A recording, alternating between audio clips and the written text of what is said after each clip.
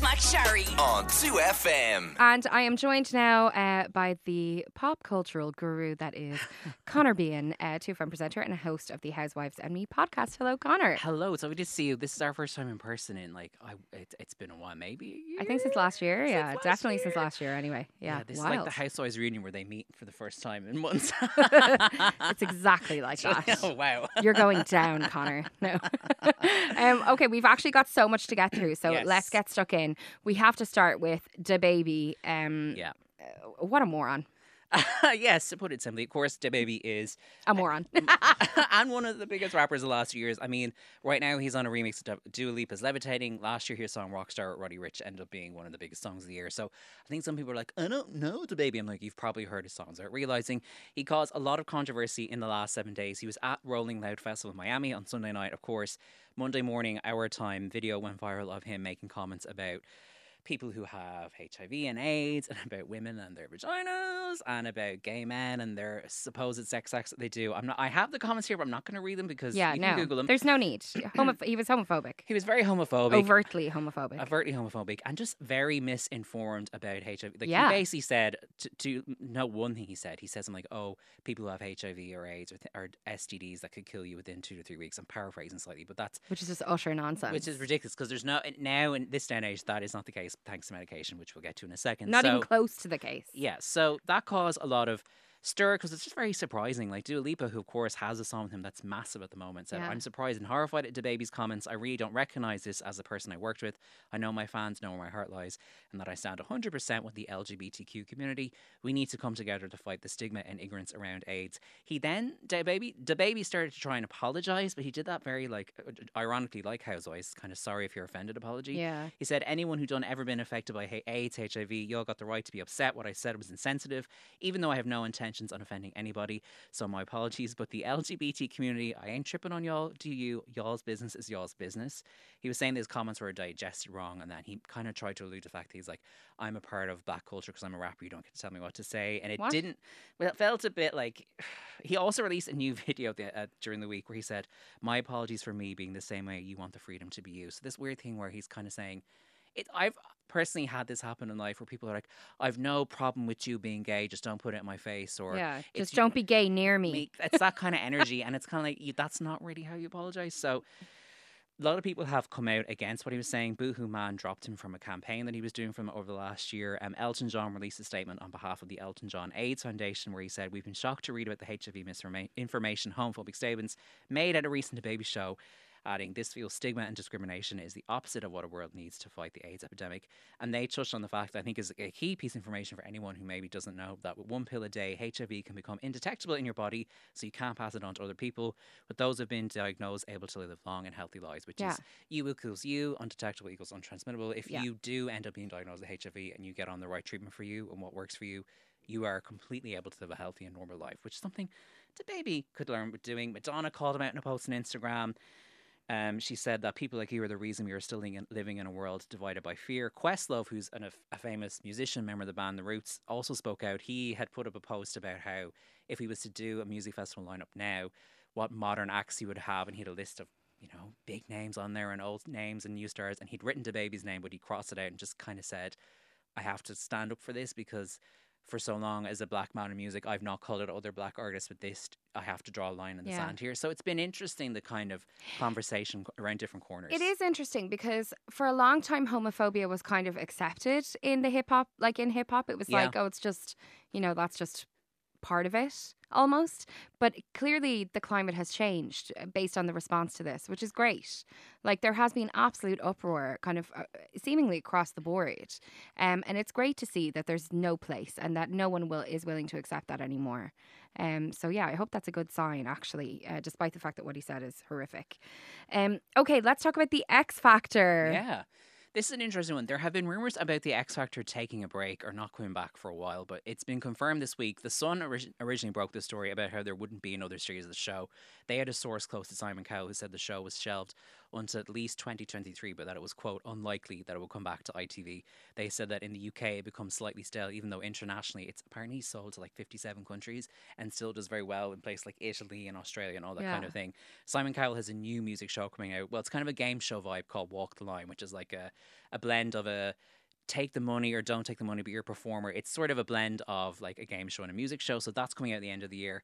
But it's said to be that's the focus, not X Factor. And then I mean, can we just say Simon Cowell has more money than like anyone would ever need in a lifetime. So like he's grand for money. He doesn't actually need to be doing anything, but obviously he wants to be in the zeitgeist. He wants to still make telly, I'd say, and there's still great money in it. So ITV then did confirm they'd no current plans for another series. So they haven't come out and said it's a wrap, it's over. I think they want to keep it on the back burner in case they do want to revisit it, or maybe there's a nostalgia vibe for the, because that could happen. People could go, because there was a period of it, like, show ran for years. I think there was a 3 or 4 year period where the X Factor was the zeitgeist. Oh my God, 100%. Unmissable. And even if you didn't watch, you knew the key players. It was everywhere. And I think in the last 5 or 6 years, it was still rating okay in the like UK. when I you'd go over to your friend's house, you'd watch the X Factor, and then you'd go out. Yes, and I was actually saying this. Tracy Clifford was saying this the other day, that when we talked about this on air, that like for years the X Factor's really big.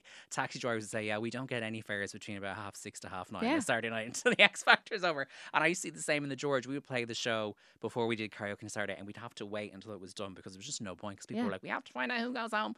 So it's definitely lost its allure in the zeitgeist, and I would say in TV Sweep they've kind of put it on hiatus, but I would be surprised if it came back to our screens here. I think so too. Or IP. Okay, now big news for Selling Sunset fans. I know, and here's a confession time. I don't even watch Selling Sunset, and I know this is a big deal. So that'll tell you, like, speaking of the zeitgeist and knowing what's going on. So Conor, obviously, sorry. I know. How can you not watch Selling Sunset? Like, I appreciate that reality TV, not a lot of people's bag, might not be for you. That is not the case for you. There are not that many episodes. They're very easy to digest. What is going on? Are you taking some sort of stand? No, I just haven't got around to it now. Well, Conor! I'm going to actually wrap the item here. I'm going to go watch Selling Sunset.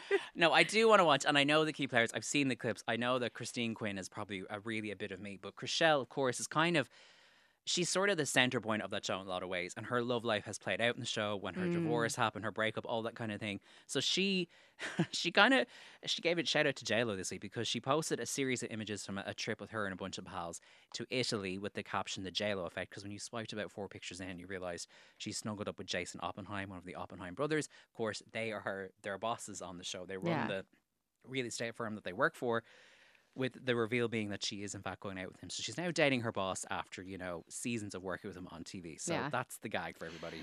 I'm delighted. To be honest now, when everyone was excited about Selling Sunset, it was before everybody started watching Housewives, Conor, and I was like, guys, like, if you have no idea. You think this is good? You have no idea. See? So I was right. It's not as good. But you still need to be in the loop, Conor Behan. Like, speaking of JLo, very quickly, JLo celebrated her birthday weekend with Ben Affleck in Saint-Tropez. Of course she did, because she's JLo. So JLo spent, turning 52 the only way she knows how, posting sexy bikini pictures and revealing she's back with Ben Affleck after months of us seeing them photographed together, but neither of them confirming it. Like, she was dodging questions in interviews like the week before this picture came out. So Bennifer, the early 2000s sensation that it was, is back in full swing. They've confirmed it. I can only imagine the shenanigans that are going to happen now. What do you think about the theory that, because I'm sure you're aware, and I'm sure everyone has seen, that they have recreated specific photos that were in is it the Ain't It Funny video? The Jenny from the Block video. Jenny from the Block video, Ben was in it with her back in the day. And that whole, like, him lying beside her on the yacht, putting his hand on her bum. And, like, they've recreated several scenes. It feels like it had that bum one. I feel like that had to be on purpose. They're playing with us. I think there's a lot of photos I'm at, like, at Universal Studios together and walking along the Hamptons, because I saw that theory. Was Cassie St. Ange, I think is the name of the person who, I can't remember her full name. I think some of the images remind us of them. I think there's been so many pictures of them that don't match up that I don't know if I believe the theory. Yeah. But I'm sure they understand. Like, JLo's no dummy. She knows that there's huge parallels between the images we saw them 20 plus years ago and now. So like, I'm sure there's a bit of a wink and a nod to some of it. I have to say, I love a reignited love story, so I am living for it.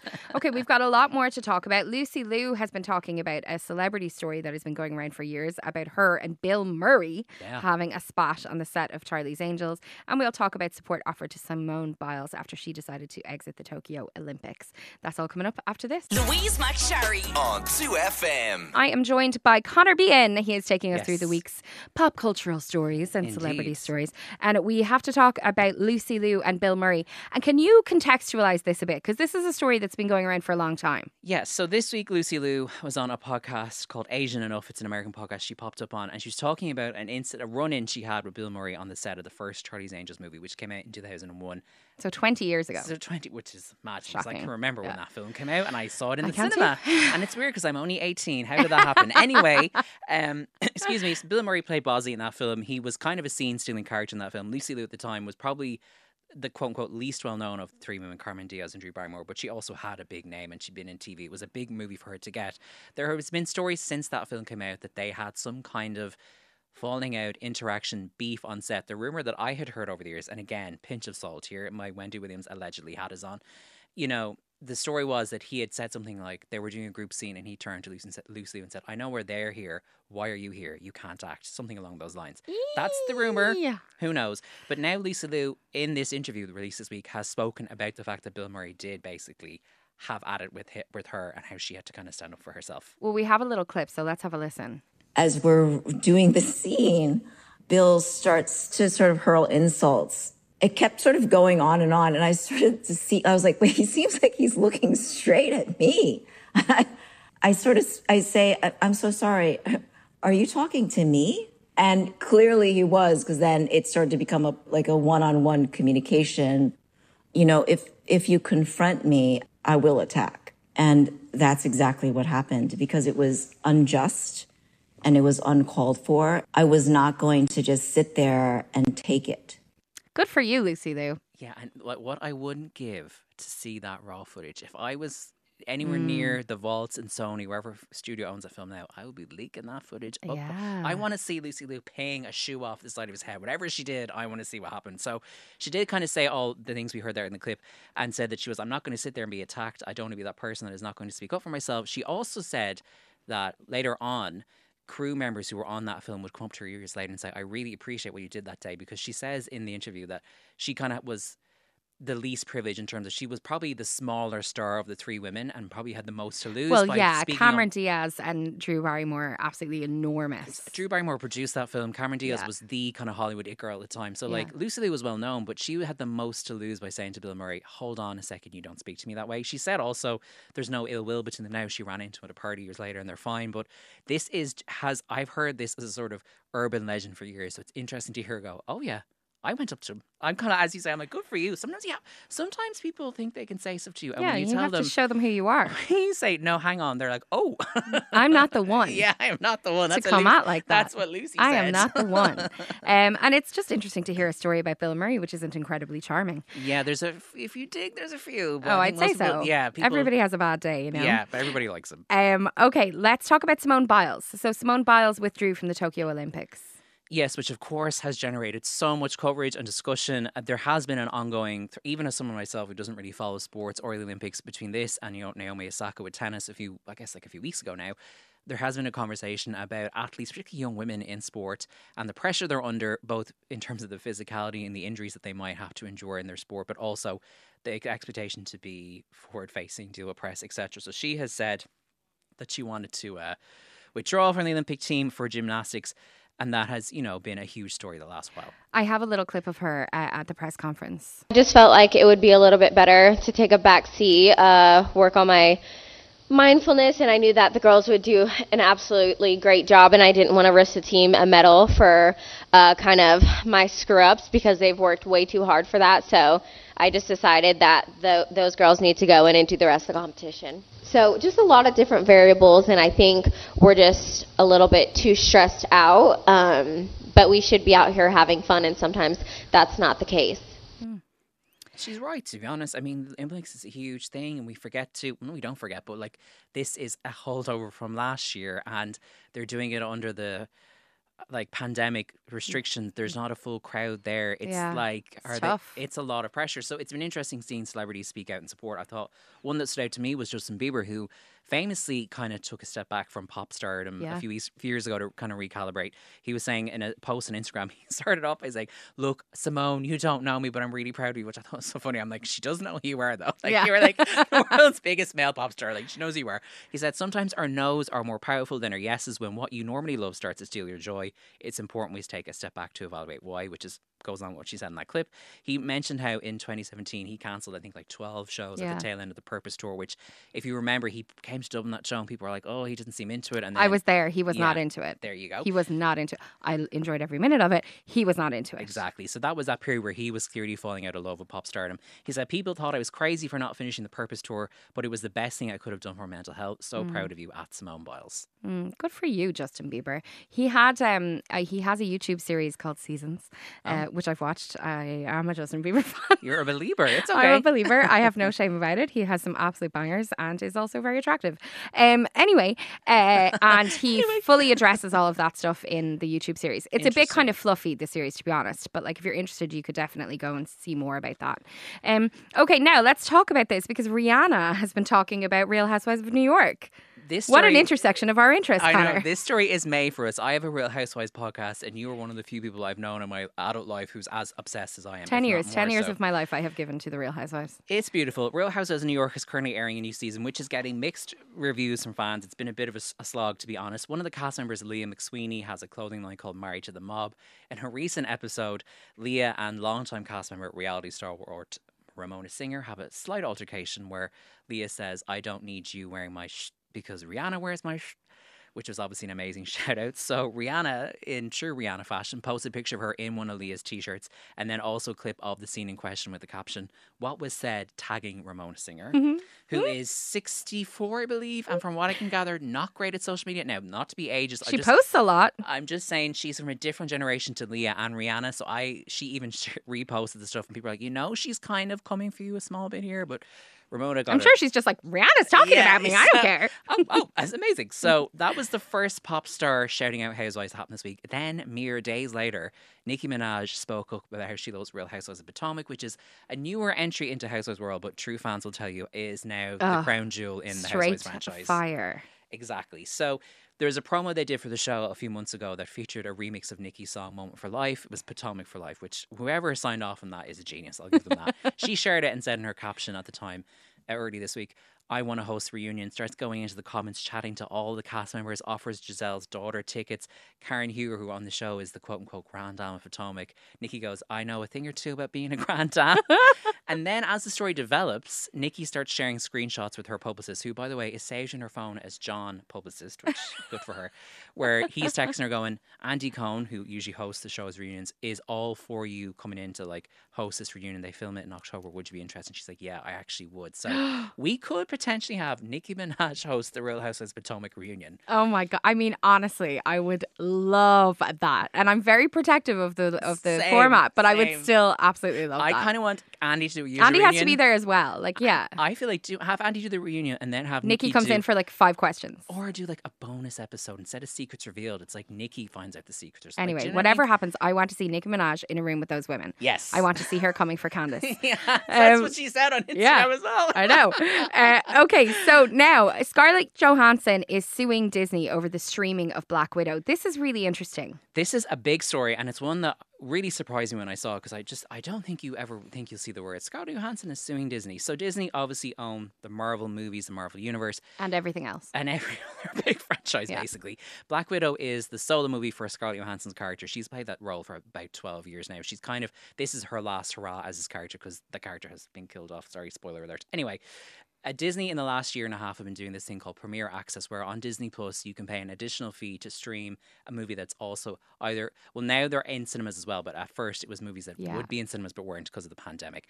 They have kept that going. It's like a day and date release, even though the movies are back in the cinemas. This has caused a lot of ire amongst like cinema bosses and studio heads who argue it's cannibalizing box office revenue, and Black Widow has actually started off very strong but has slowly not made as much money in the last few weeks because it is available on streaming, which apparently also is bad for piracy as well. So Scarlett Johansson is suing Disney, arguing that when she signed on to play this film, she was told she would receive the back end, which is box office profits, which happened down the line, and she was reportedly set to earn maybe about 50 million depending how the film performed.